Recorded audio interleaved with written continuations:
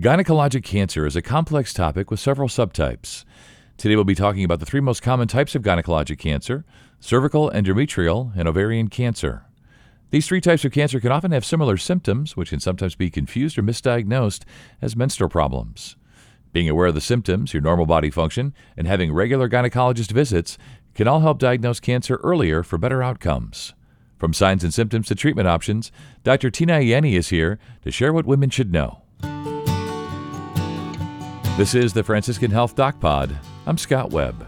Dr. Ieni, it's great to have you on again. Today we're going to do sort of a part 2 episode. Today we're going to focus more specifically on gynecologic cancer and, what women need to know. So as we get rolling here, what are the general factors that increase the risk for gynecologic cancer in women? For many of the gynecologic cancers, we do have a good understanding of the different risk factors that can lead to development of those cancers. So gynecologic cancer in general is a catchphrase. Specifically, the more common cancers that I see under that umbrella would include cervical cancer, ovarian cancer, and endometrial cancer. With cervical cancer, we know that over 99% of these are caused by infection. It's an infection by a virus called HPV, human papillomavirus. This is a virus that is sexually transmitted. Oftentimes, women don't have symptoms. They don't know that they have been infected by this virus. But the way that this virus acts is it causes cells on the cervix to turn from normal to precancer and then to cancer. It's a pretty predictable transition.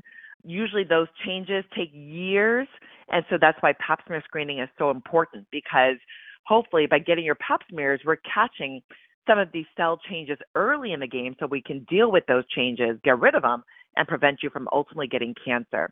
But we do know that for cervical cancer, HPV infection is the driver. When it comes to ovarian cancer, really the largest risk factor for development of the most common ovarian cancers that we see is a genetic mutation.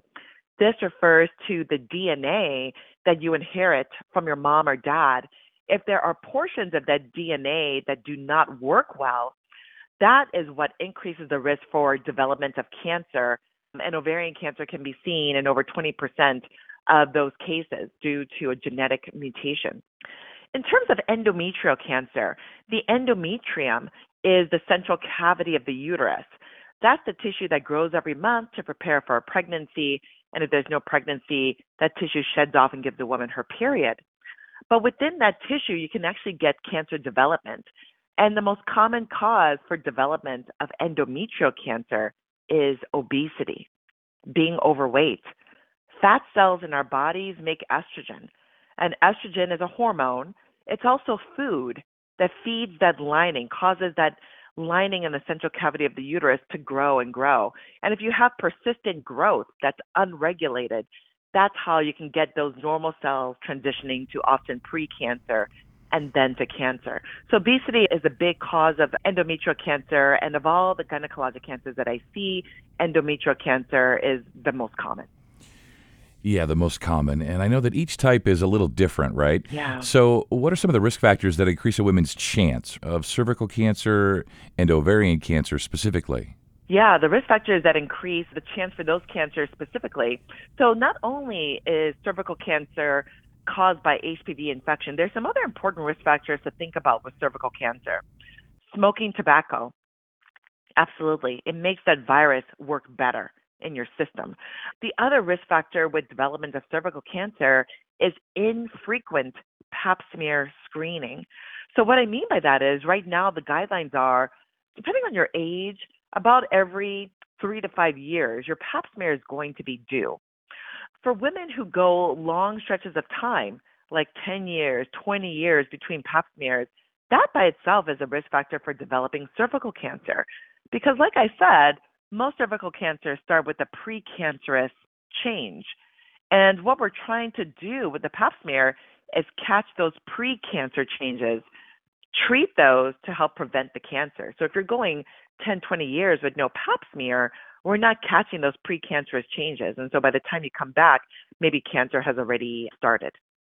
In terms of ovarian cancer, aside from the genetic mutation, Age is the other big risk factor for ovarian cancer. Most of my patients, on average, are in their mid 60s when they are being diagnosed with the most common forms of ovarian cancer. It is a rare disease, even though ovarian cancer, we often get scared by the mention of that particular type of cancer because it can be very difficult to treat and rarely can we cure it. But it's rare. The general population risk is about 1.3%. But again, the genetics are the most important risk factor that we have identified. And for some women with those genetic mutations, that risk can increase to 50% risk in their lifetime. So genetics is the underscore with ovarian cancer risk. Yeah, Doctor, I've read about these cancers, and one of the common themes is that the signs and symptoms are often not noticed, or they're incorrectly attributed to abnormal menstrual cycles or even menopause. Maybe you could talk about each type and what symptoms are important to look out for. When it comes to cervical cancer and endometrial cancer, the common signs and symptoms are abnormal bleeding. And those symptoms actually happen early in the course of the cancer development. So for cervical cancer, some women will notice bleeding after sex specifically. We call that postcoital bleeding. Sometimes bleeding between your menstrual cycles if you're a younger woman. That also can be a sign of an existing cervical cancer. With the endometrial cancers, the uterine cancers, women may notice that they're having bleeding between their cycles, abnormal bleeding instead of having a menstrual cycle once a month. Their cycles are happening on an irregular pattern. They may notice that their cycles are much, much heavier than previous. So maybe they're still having cycles once a month, but it's a much heavier flow. That sometimes can be a sign of an endometrial cancer. And then for women who are in their postmenopause years, meaning that they are no longer having menstrual cycles, absolutely any kind of bleeding once you've entered into menopause is abnormal. Sometimes that bleeding can be due to a benign condition. Benign conditions are not cancer, like polyps. But I wouldn't assume once you've hit your menopause years, any kind of bleeding is considered abnormal and warrants a workup with your gynecologist. In terms of symptoms for ovarian cancer, for a lot of time in the medical field, even among professional colleagues, we've often thought of ovarian cancer as being more of a silent type of cancer with not a lot of obvious symptoms. We're trying to rewrite the book on that. In fact, there are symptoms that are attributed to ovarian cancer, and it's important that we understand what these symptoms are. Very commonly, women notice a change in their urination pattern. That is on the top 3 list of symptoms of women diagnosed with ovarian cancer. They will report that in the preceding 6 to 12 months or so, they've had increased urinary frequency. And a lot of times when you're using the restroom a lot, urinating frequently, you wonder, is this a bladder infection, urinary tract infection? Do I need to get antibiotics? And sometimes women will get those antibiotics, and sometimes your symptoms do feel better, but they typically return. So frequent urination is on the top 3 list.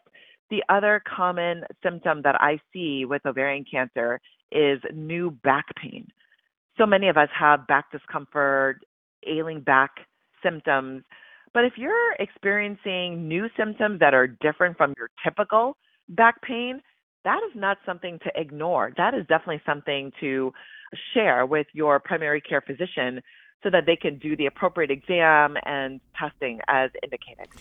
Yeah, most of us, we get to a certain age and there's sort of like normal pains, normal back pain. Yeah. But as you're saying, keep an eye out for something that's different, that's sort of emergent, that isn't like your usual back pain. Yep.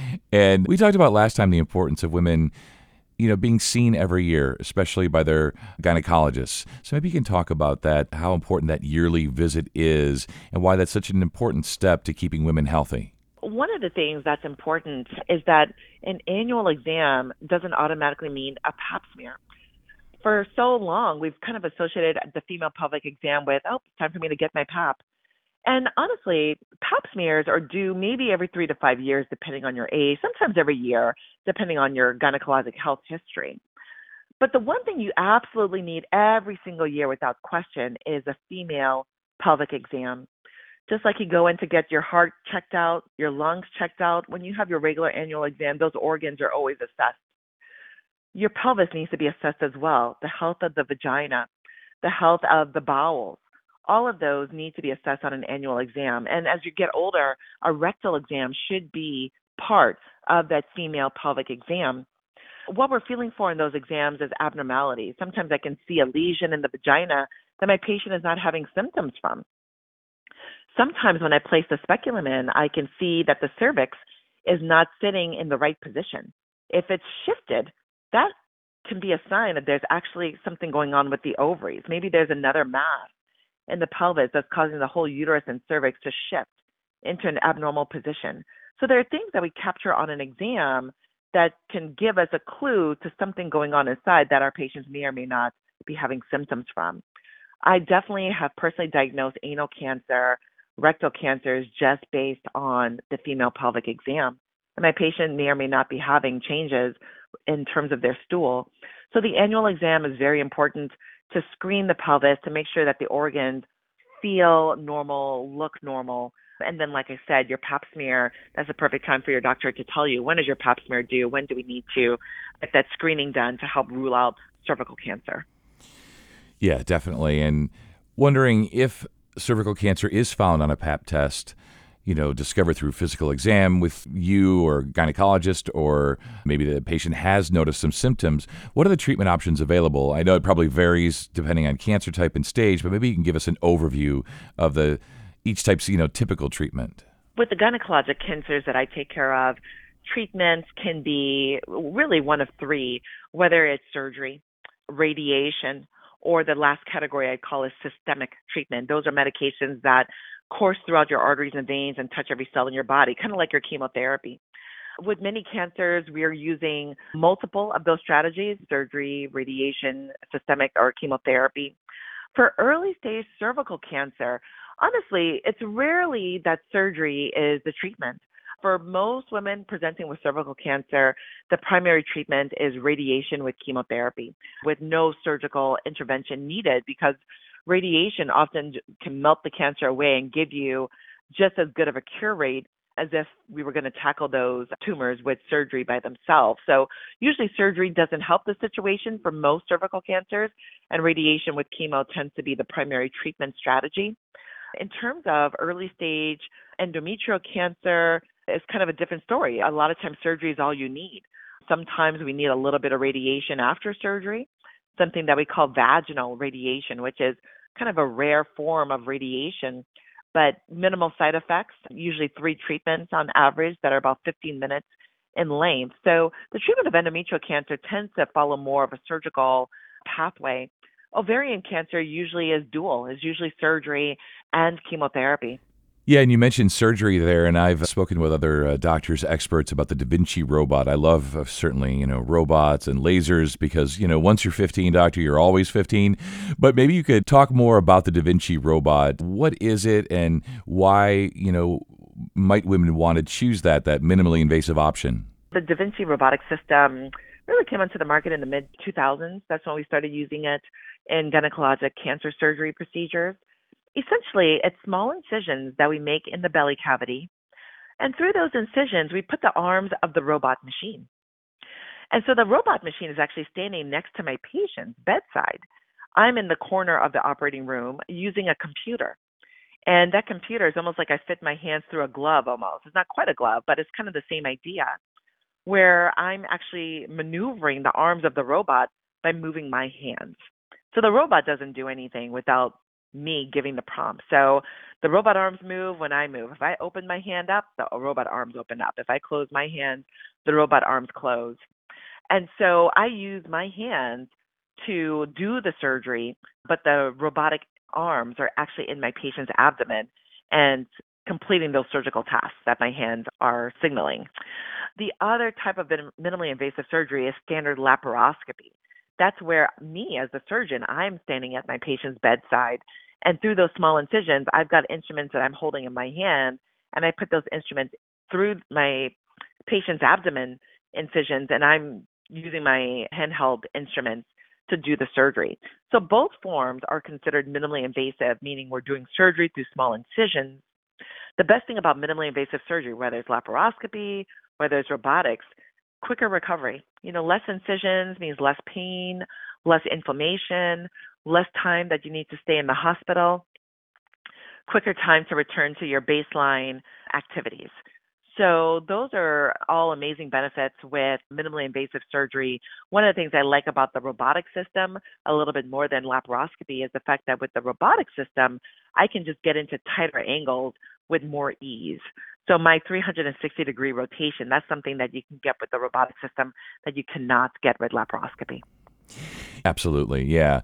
Well, it's been so great learning more about this. It's so complex, and yet you have such an ease with which you sort of break it all down, explain everything in lay terms, which is great for me, great for listeners, great for your patients, of course. I want to ask you, when we think about people having choices, where they can go. And so if a woman has been diagnosed with gynecologic cancer, maybe you can share why you would strongly encourage them, why you believe that they should come to Franciscan Health for their care. Yeah, absolutely. Here at Franciscan Health, we have a commitment to providing compassionate cancer care. We have a multidisciplinary team, and that's what it takes to take care of gynecologic malignancies. It's not just me as the gynecologic oncologist. I'm often the quarterback of the team, but it is a full team. We have our radiation doctors, my colleagues who will give the chemotherapy that I'm recommending for my patients. We have our professionals who are investigating clinical trial options for our patients. We have a whole team of genetic counselors who helps to provide that next level of information that helps me to not only take care of my patients, but also to help take care of my patient's family. Is there a genetic driver behind why my patient got this cancer? How can we keep the other women and sometimes men in her family safe and prevent them from getting similar related cancers? That is just a snapshot of who is on our team. I think one of the biggest things with cancers, when you have multiple doctors, the communication has to be at its best. And we have a nurse navigator specifically for gynecologic cancers whose sole mission is to communicate with all of the different doctor teams. Sometimes my patients don't know who to call. Is it time for my radiation appointment today? Am I seeing my surgeon? Am I seeing my chemotherapy doctor? When those things get confusing, you just make one phone call to our nurse navigator, and she already knows your plan like the back of her hand, and she can help to direct you in real time to, hey, this is what's coming up today, tomorrow, next week. So that nurse navigation is very important, and that's what we have here at Franciscan. Yeah, nurse navigators, genetic counselors, survivorship support groups, tobacco cessation, the team and care, with you often being the quarterback of that team. So yeah, we just want folks to know what's available for them.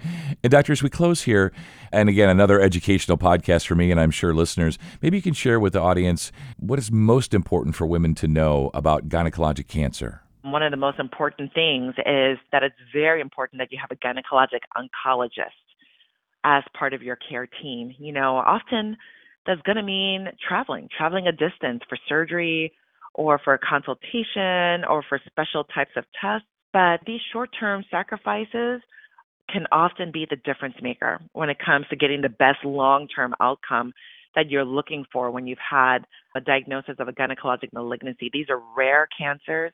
You really need to make sure that you have a gynecologic oncologist who understands these diseases intimately to help navigate and quarterback the services that you need. Yeah, and as you mentioned earlier about nurse navigators, they are amazing. They know everything, like the back of their hand, and just the ability to just pick up the phone and say, I'm confused. I'm not sure where I'm supposed to be, who I'm seeing. What a great advantage to choosing Franciscan Health, and a great advantage for me, doctor, and listeners to have you on. It's so great to have your expertise. So I'm sure we'll speak again sometime in the future. Thank you so much. You stay well. Absolutely. Thank you so much. Be well. To learn more about cervical cancer screening, visit franciscanhealth.org/screenings. Or to find a gynecologist in your area, visit franciscandocs.org. And if you found this podcast helpful, please share it on your social channels. And be sure to check out the full podcast library for additional topics of interest. This is the Franciscan Health Doc Pod. I'm Scott Webb. Stay well, and we'll talk again next time.